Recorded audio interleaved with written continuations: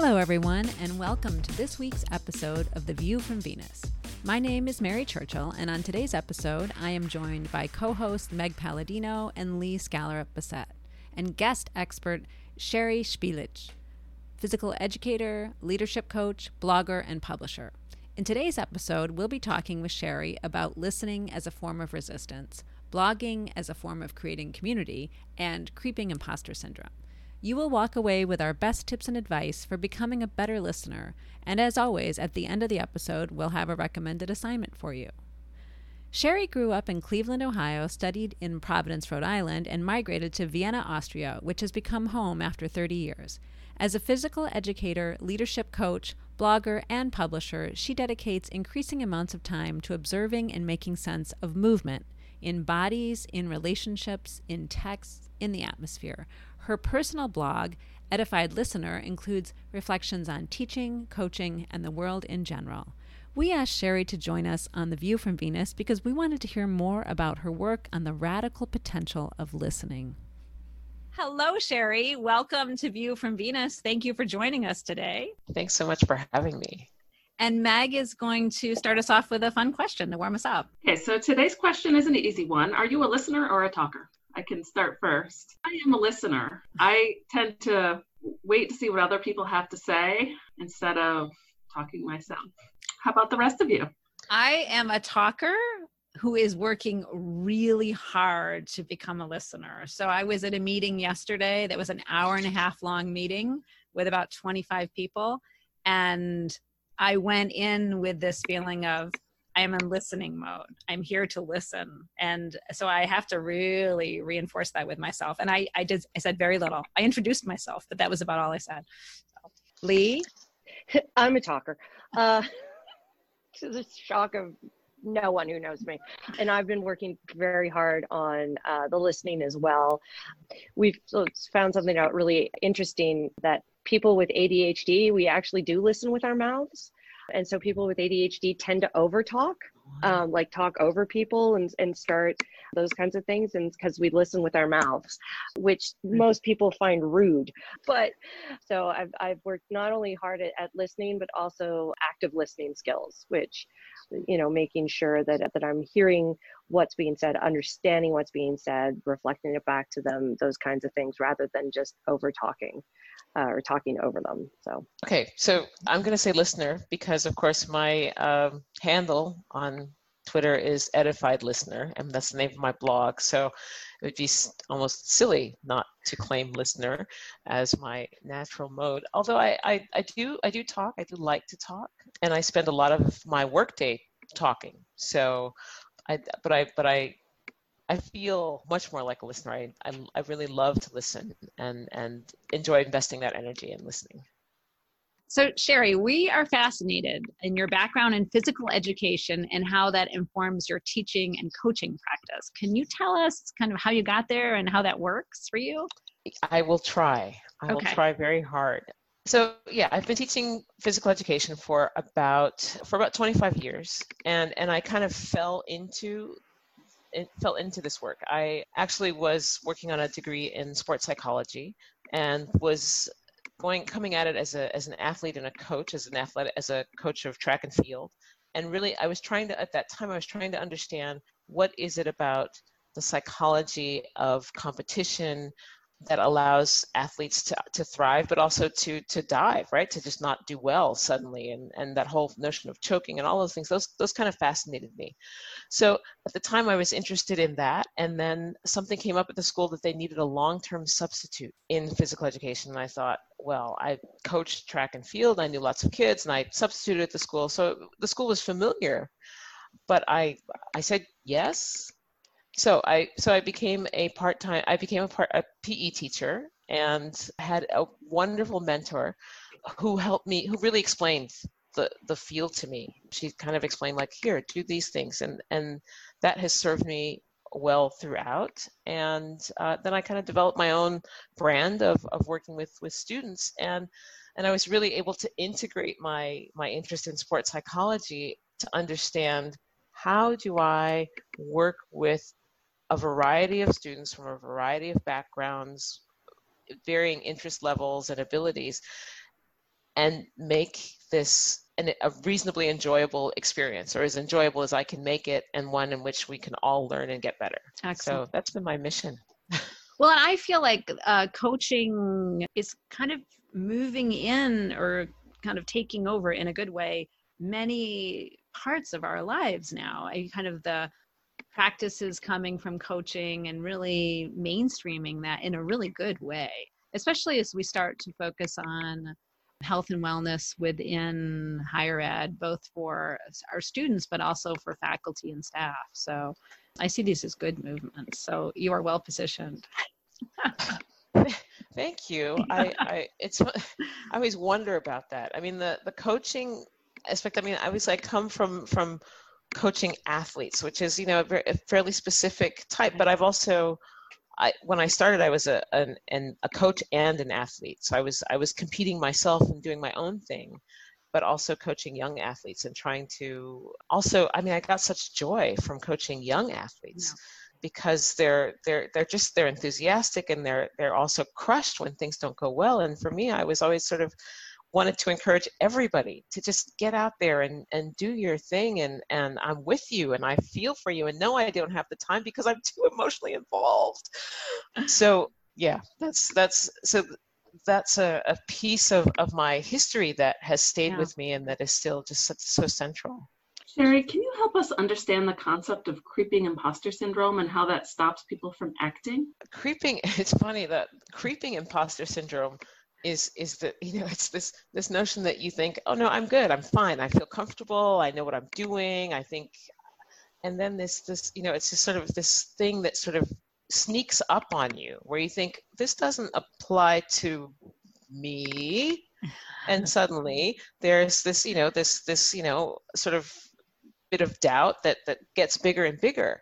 And it's interesting. I think for me, I spoke about creeping imposter syndrome, particularly in the context of this podcast, because I thought, well, I'm not a higher education person. I mean, I have a lot of connections in higher ed, which I love and I benefit from. But I thought, I don't teach at the college level. I actually never have. I've spent, some time in college spaces and in higher ed spaces. But so I was kind of like, oh, well, I'll be glad to be on that podcast, but I'm not sure that I belong. So that sense of, do I belong here? Is this the right? Yes. Yes. Thank you. I appreciate being included. So yeah, that's that. And I think it's something that it's funny. I think it doesn't keep us from acting, but I do think it slows us down. It softens our voices. It's things that it takes away our edges. Like we might not say that, we might not make that statement as strongly as we might. We finish things with a question mark. Oh, I hate that. But they're just these really small things that happen in our communication, I think, that really give us away. If we went back and looked at it and said, oh, I kept using a lot of questions in my statements. So those kind of things I'm starting to notice them more in my behavior. Mm-hmm. Well, I also find, for me at least, I'm hitting a stride, I'm going well, and then sometimes I feel like I'm overconfident. And that's when imposter syndrome comes for me. It's like, am I, I start to think I've got this, and then it's do I really have this? Like I overthink it. And that's when it's like, maybe I'm in the wrong space. What am I doing here? How did I get here? Being at an elite educational institution, it's easy to come by here. Yeah. And I feel it a lot. Academia is rife with it. We talked a little bit about listening already, and a listener or a talker. So we wanted to go a little bit more into, the importance of listening, creating space for listening, particularly as resistance, right? Listening as a form of resistance. And why is it so, why are we so bad at it? Why is this, in this particular historical moment in particular, but generally, like, why are we not so good at the listening? I suppose I have several theories, but I do think, listening is hard. It is challenging. It's challenging to, for a host of reasons. we all come equipped with our big brains, and our big brains are busy, and they're full of who we are and our filters and our understandings of the world and how they work. And we're eager to apply those. Like okay, we're kind of looking like, how can I make something happen here? Okay, this person is telling me this. Oh, wait, I have a connection for that. So our brains are just, they kind of want to be busy, I think, in a lot of cases. So listening is something that keeps our minds busy, but it also requires this level of restraint that is hard to cultivate, hard to grow, hard to practice. However, I have found that when people are given structures that allow them to practice and experience uninterrupted listening that meets their needs, and all of a sudden they're like, wow, I've never had that before. Like, that feels so different. And so this is one of the things that when I am working with, particularly with adults, in workshops, that listening is always at the core, because I want people to have that experience of being listened to. And once you have that, and maybe on a regular basis, then you can begin to understand, oh, if I behave differently, I might have different results. And this notion of listening as resistance is something that kind of grew out of my understanding of my online presence. That, here are all these resources and all these wonderful people who are writing and telling their stories, and I want to be with those people in their stories, but also recognizing that in doing that, I'm also making choices about, to whom am I listening? Which stories am I giving priority to? And what does that say about who I am and what my priorities are? And also, how am I passing those stories along? How am I sharing those stories? So there's a sort of the listening is a piece of a larger communication pattern that I hope is about doing some good in the world, and on a small scale and sometimes on a slightly larger scale. Oh, that's awesome. And I think that there's something interesting too about podcasts as a medium around this, particularly around listening. And I think that's why I think people are happy to be podcast guests. I think because it's an opportunity to be heard, right? Because it's sort of this, it's a little bit more intimate. You have that kind of space. You're in their ears. You're in their car. It is uninterrupted to a certain extent. So it's really interesting how, as a medium, thinking about podcasting, how it could be used to help with that, right? To help us be better listeners. It's interesting. I'm going to think about that for a while now. So you have a writing project called Identity, Education, and Power. It's on Medium, right? Yes. And so how did you come up with that? And then what was the gap that you saw that needed to be filled? And how do you feel like it's filling it, or you're creating a gap that no one saw and then filling it? So I really appreciate this question, because I haven't spent a lot of time recently thinking about that publication and what it means and why it's there. I have a blog. I have my personal blog, Edified Listener, and I've been writing on that for a while. And at some point, I thought, how cool would it be if I could get people to write on the things that I want to know about, but I don't want to write it myself. And I really had, and then I started to create a dream lineup, like which authors would I want to hear from, talk about, whatever about these topics. And initially I thought it would be something about women in education. And I put down a couple of, concepts, I thought, well, I'm talking about these things, but then it might be too narrow, because I thought I know some men from whom I'd like to hear. I'd hate to sort of cut them out from the get-go.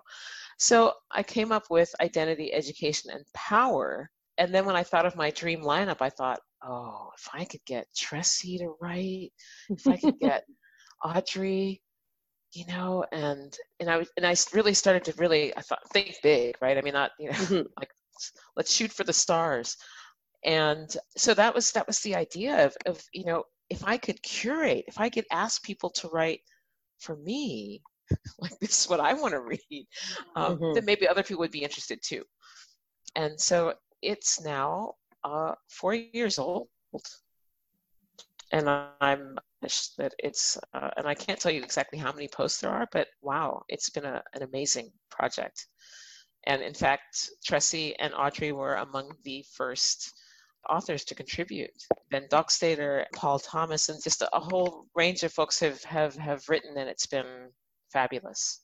It reminds me also of this blog that we're moving into year 11 now. And we created it also as a space to have a conversation more than as a space to talk, right? There's a space to kind of give your story, but also I really want to hear what everyone else has to say in this space, right? And it's a very different orientation. It's very cool, and they both work, but you're trying to create a space where you can pull voices in. And yeah, we're wrapping up, and we always end with kind of what are our takeaways from this conversation. And I'll start, and I think it is really, there was something you were saying when you were talking about sustained listening, really. And it made me realize that when we're not thinking about listening, there are some people we do listen to, and there are others we don't listen to. And when we are kind of aware of our listening, then we're trying to listen to everyone, not just the people that it's easy to listen to.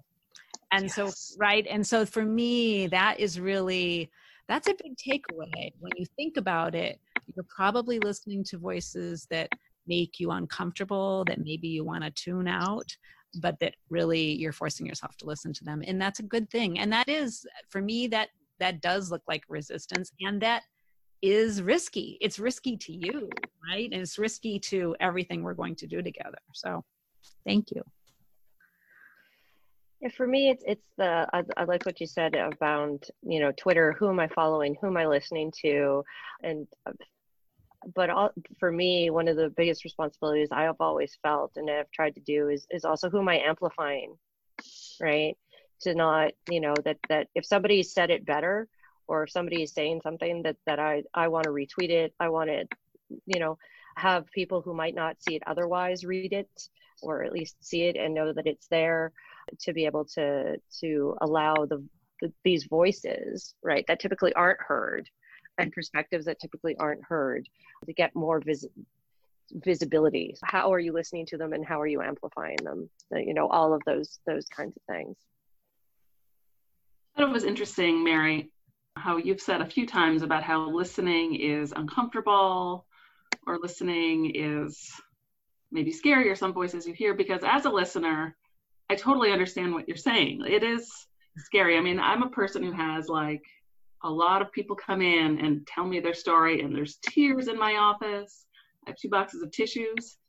It's exhausting, but I'm wondering how I can help people be better listeners. Wow. I think to pose the question itself is already huge. Yeah. I heard you.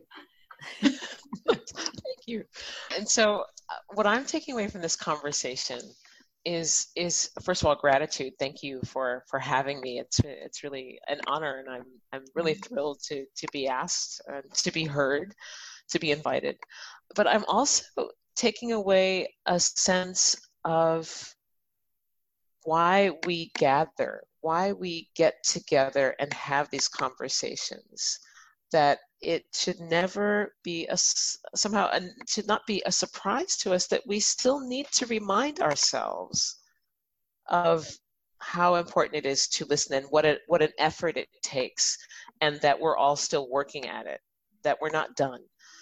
That for me is really great, to be among professionals who are working in fields where exactly you are asked and tasked with listening on a daily basis and in different capacities, and that it still takes so much practice and so much restraint, and we get better, and sometimes we get worse, but we can get better again. So I'm really grateful for this opportunity. Oh, so are we. This was fantastic. Thank you. And it just makes me really think about this, right, in a much deeper way. And I think that listening is going to be one of these 21st century skills. Like, comes up again and again in conversations of, are we teaching our students to really listen, and walk away with that, instead of, I think the 20th century was all about, are we teaching them to give presentations and talk and dominate, and but now there's a lot of focus on, do they know how to listen? Okay, listeners, here's this week's assignment. At the next meeting you attend, pay close attention to who's in the room, who is speaking, who you find it easy to listen to, and who you find it more difficult to listen to. And share your story with us on IG, Twitter, or Facebook, and tag us at UVenus, and we'll retweet, share in our story, and post on Facebook. As always, thanks for joining us, and we'll be back next week with Padmini Ray Murray talking about gendered spaces.